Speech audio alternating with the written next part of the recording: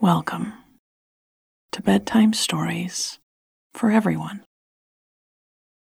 in which nothing much happens. You feel good, and then you fall asleep. I'm Catherine Nicolai, and I create everything you hear on Nothing Much Happens, with audio engineering by Bob Wittersheim. If you like to fall asleep with my voice, you might also enjoy waking up with it. My meditation podcast, First This, offers simple 10-minute guided practices. You can find it for free on any podcast app. Just search First This and find more cozy goodness at nothingmuchhappens.com. Now, just like when you were a child, being tucked in for bed, you're about to hear a story to send you off to dreamland. The story is meant to be a soft landing place for your mind, so that instead of circling through the same thoughts you've been stuck in all day, you can rest in a sweet, peaceful place. I'll tell our story twice, and I'll go a bit slower the second time through. If you find yourself awake again later in the night, don't hesitate to turn the show right back on. Or just take your mind back to the beginning of the story and walk yourself through any part that you can remember, especially anything that felt particularly cozy.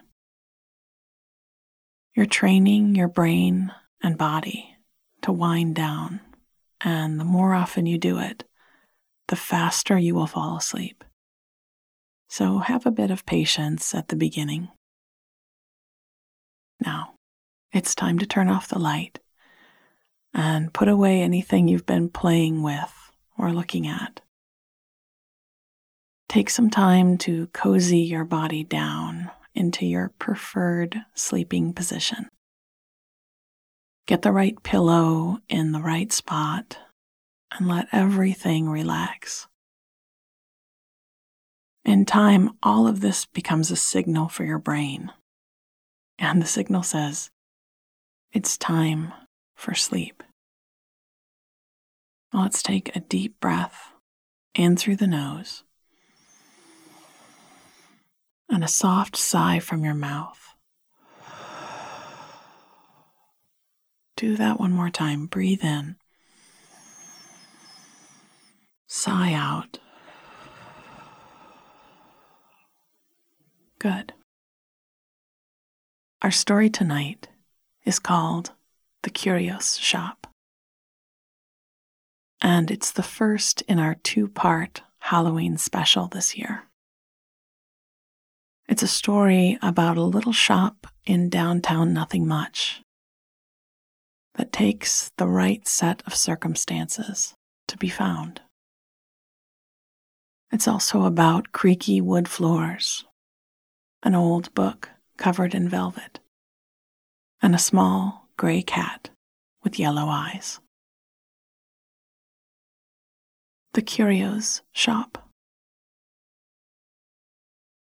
I'd seen the sign for the shop someday over the summer, when I'd been out pedaling my bike. The sign was small and wooden, hanging from an iron brace over a door I'd never noticed. And even then, I'd forgotten it as soon as I looked away. Then, a week later, I'd seen it again, and it sparked a memory, and I'd retained a bit more of it. The third time I'd ridden by, I was racing home as the sky overhead quickly turned dark, and the first few sprinkles had fallen on my face and hands. Still, I'd seen the sign, swinging a bit in the rising wind. And this time I'd been able to read it. Painted in fading maroon letters on a dark green background was the word Curios. And I'd said it a few times in my mind as I sped through the falling rain toward home. Our downtown wasn't large. A few streets running north to south. A few more crossing over them. A big park with a pond and a maze of smaller alleys right in the heart of everything. In the neighborhoods themselves, there were a few pockets here and there, with a couple buildings pushed together, housing a cafe, a corner store, and maybe an office. But not much more than that. So I knew just about every block of town. How had I missed this little place? Even then, I'd seemed to have forgotten about it again. It slipped from my mind, and though I'd fully intended to make a trip over to see the wares, by the time the rain had dried from my sleeves, the thought was gone. It wasn't till today, when I'd stopped on the corner by the spice shop, that all the times I'd seen it before came back and finally stuck. It stopped because I spotted the moon rising over the trees in the park, and its full, pale face seemed bigger and more beautiful than I'd ever seen before.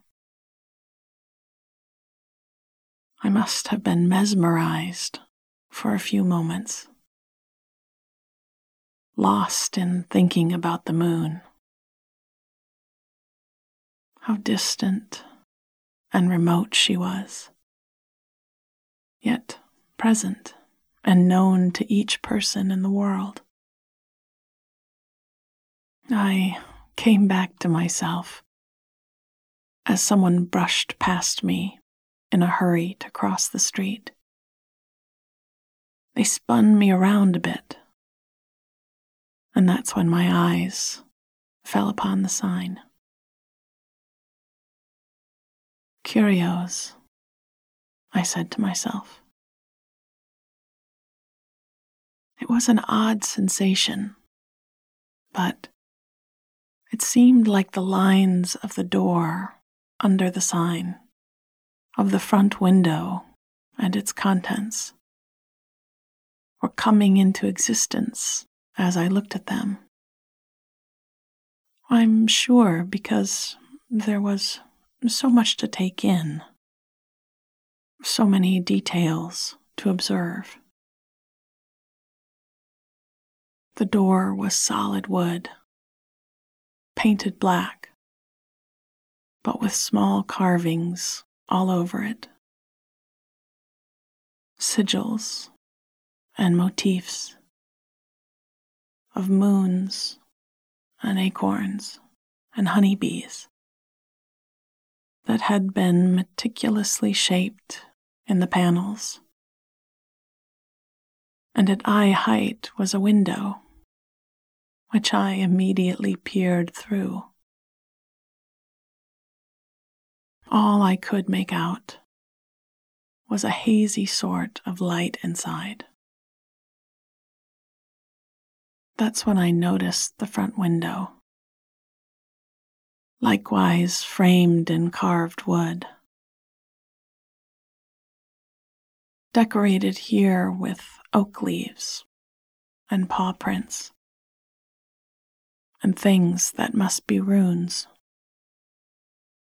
inscrutable to me, but pretty nonetheless. The display was lined with jewel-bright orange velvet and full of interesting objects. Some I recognized, and others I didn't. There were bundles of herbs tied with string in different colors, decks of tarot cards, and a wooden box filled with cones of incense. Laid out across the velvet were a dozen small candles in every color of the rainbow, and a bowl whose bottom was as shiny and reflective as a mirror. I couldn't see past the window, again just that hazy bit of light from further in. I reached for the doorknob, thinking I'd likely find it locked, but it turned smoothly in my hand, and I pulled the door open and stepped through. It was dim inside, and my glasses immediately fogged up on my face. It had been chilly out on the sidewalk, and the air in here was warm and smelled of rose petals and lavender and sandalwood. There were creaky wood floors under my boots, and the sound of a simmering pot somewhere in the background. I started to unwind the scarf from around my neck in the warmth, and a hand reached out to take it. "I'll just hang this up for you. So glad you finally made it in." I turned toward the voice, pulling my fogged glasses off to wipe them on my sweater. But whoever had spoken was already gone. My scarf was twisted through the arms of a coat tree, and the curtain behind a counter opposite was swaying back into place. I managed to get my now clear lenses back onto my nose and took a slow look around. It was a smallish shop, with the walls painted like a starry midnight sky, dark blues and purples, and the stars themselves luminescing with a bright glow. There were a few vitrines full of tinctures and rocks and crystals, and shelves full of old books and new journals.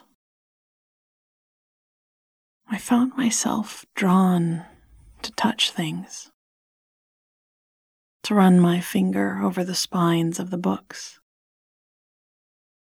and pick up certain stones. There was a table full of old golden coins and handlebells, and something made from dried reeds that rattled when I shook it. And I wanted to feel the weight of each object in my hand.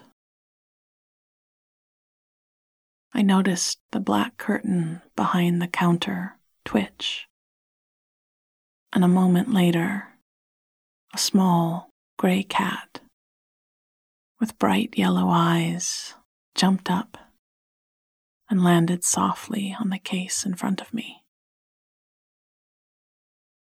There was a fuzzy shawl spread out over the surface, already liberally decorated with gray hairs, that I guessed was her favorite resting spot. and I swirled it into a soft nest as she watched. She stepped daintily into it and laid down like a sphinx and just stared at me. I laid a hand on her soft body, and she purred without blinking. A shiver ran up my spine, and I laughed at myself.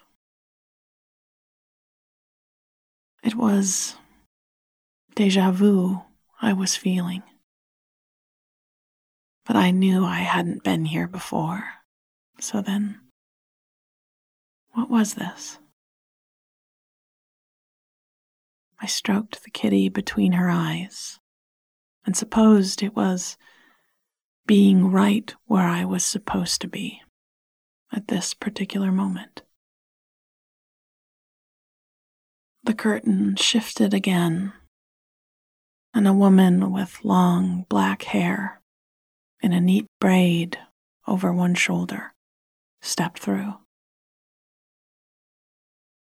She had a book with a green velvet cover in the crook of her elbow and a soft smile on her face. "Well," she said, "shall we have a cup of tea and talk about it?" I smiled and nodded. The Curios shop. I'd seen the sign for the shop someday over the summer when I'd been out pedaling my bike. The sign was small and wooden, hanging from an iron brace over a door I'd never noticed. And even then, I'd forgotten it as soon as I looked away. Then, a week later, I'd seen it again, and it sparked a memory,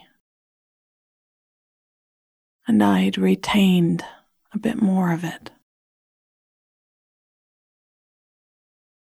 The third time I'd ridden by, I was racing home as the sky overhead quickly turned dark, and the first few sprinkles had fallen on my face and hands.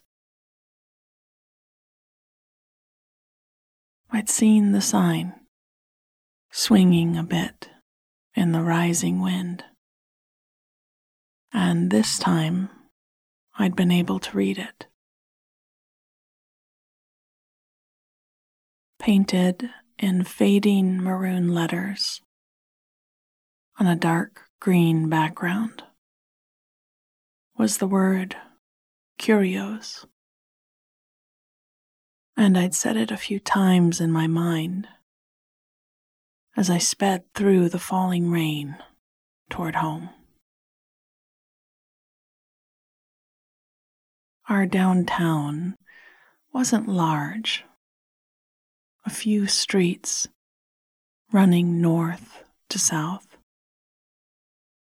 a few more crossing over them, a big park with a pond, and a maze of smaller alleys right in the heart of everything. In the neighborhoods themselves, there were a few pockets here and there, with a couple buildings pushed together, housing a cafe, a corner store, and maybe an office, but not much more than that. So I knew just about every block of town. How had I missed this little place? Even then, I'd seemed to have forgotten about it again. It slipped from my mind, and though I'd fully intended to make a trip over to see the wares, by the time the rain had dried from my sleeves, the thought was gone. It wasn't till today, when I stopped on the corner by the spice shop, that all the times I'd seen it before came back and finally stuck. I'd stopped because I spotted the moon rising over the trees in the park, and its full, pale face seemed bigger and more beautiful than I'd ever seen before. I must have been mesmerized for a few moments, lost in thinking about the moon, how distant and remote. Yet she was present and known to each person in the world. I came back to myself as someone brushed past me in a hurry to cross the street. They spun me around a bit, and that's when my eyes fell upon the sign. Curios, I said to myself. It was an odd sensation, but it seemed like the lines of the door under the sign, of the front window and its contents, were coming into existence as I looked at them. I'm sure because there was just so much to take in, so many details to observe.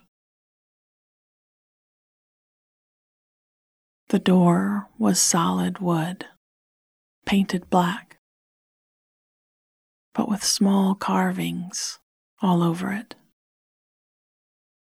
sigils and motifs of moons and acorns and honeybees that had been meticulously shaped in the panels. And at eye height was a window, which I immediately peered through. All I could make out was a hazy sort of light inside. That's when I noticed the front window, likewise framed in carved wood. Decorated here with oak leaves and paw prints and things that must be runes, inscrutable to me, but pretty nonetheless. The display was lined with jewel-bright orange velvet and was full of interesting objects. Some I recognized, and others I didn't. There were bundles of herbs tied with string in different colors, decks of tarot cards,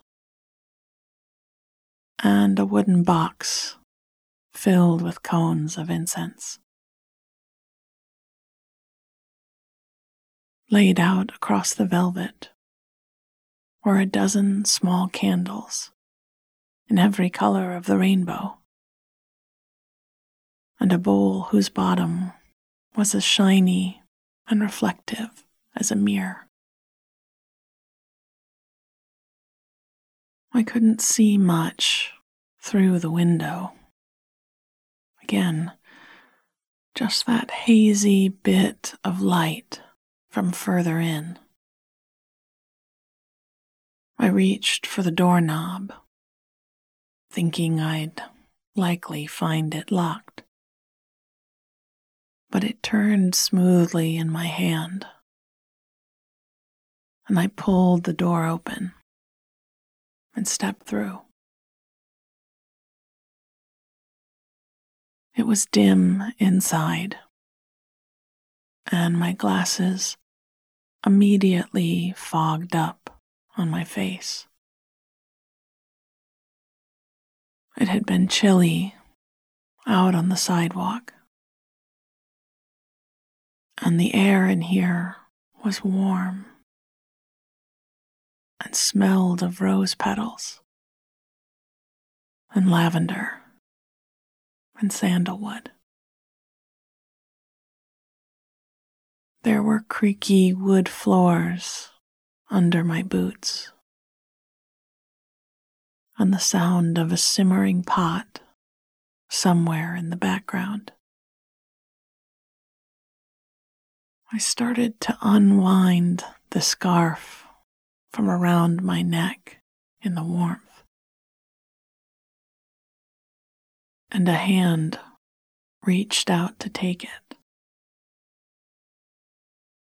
"I'll just hang this up for you. So glad you finally made it in." I turned toward the voice, pulling my fogged glasses off to wipe them on my sweater. But whoever had spoken was already gone. My scarf was twisted through the arms of a coat tree, and the curtain behind a counter opposite was swaying back into place. I managed to get my now clear lenses back onto my nose and took a slow look around. It was a smallish shop, with the walls painted like a starry midnight sky. Dark blues and purples, and the stars themselves luminescing with a bright glow. There were a few vitrines full of tinctures and rocks and crystals, and shelves full of old books and new journals. I found myself drawn to touch things, to run my fingers over the spines of the books and pick up certain stones. There was a table full of old golden coins and handlebells, and something made from dried reeds that rattled when I shook it. And I wanted to feel the weight of each object in my hand. I noticed the black curtain behind the counter twitch, and a moment later, a small gray cat with bright yellow eyes jumped up and landed softly on the case in front of me. There was a fuzzy shawl spread out over the surface already liberally decorated with gray hairs. I guessed it was her favorite resting spot, and I swirled it into a soft nest as she watched. She stepped daintily into it and laid down like a sphinx and just stared at me. I laid a hand on her soft body, and she purred without blinking. A shiver ran up my spine, and I laughed at myself. It was déjà vu I was feeling, but I knew I hadn't been here before. So then, what was this? I stroked the kitty between her eyes and supposed it was being right where I was supposed to be at this particular moment. The curtain shifted again, and a woman with long black hair in a neat braid over one shoulder stepped through. She had a book with a green velvet cover in the crook of her elbow and a soft smile on her face. "Well," she said, "shall we have a cup of tea and talk about it?" I smiled and nodded. Sweet dreams.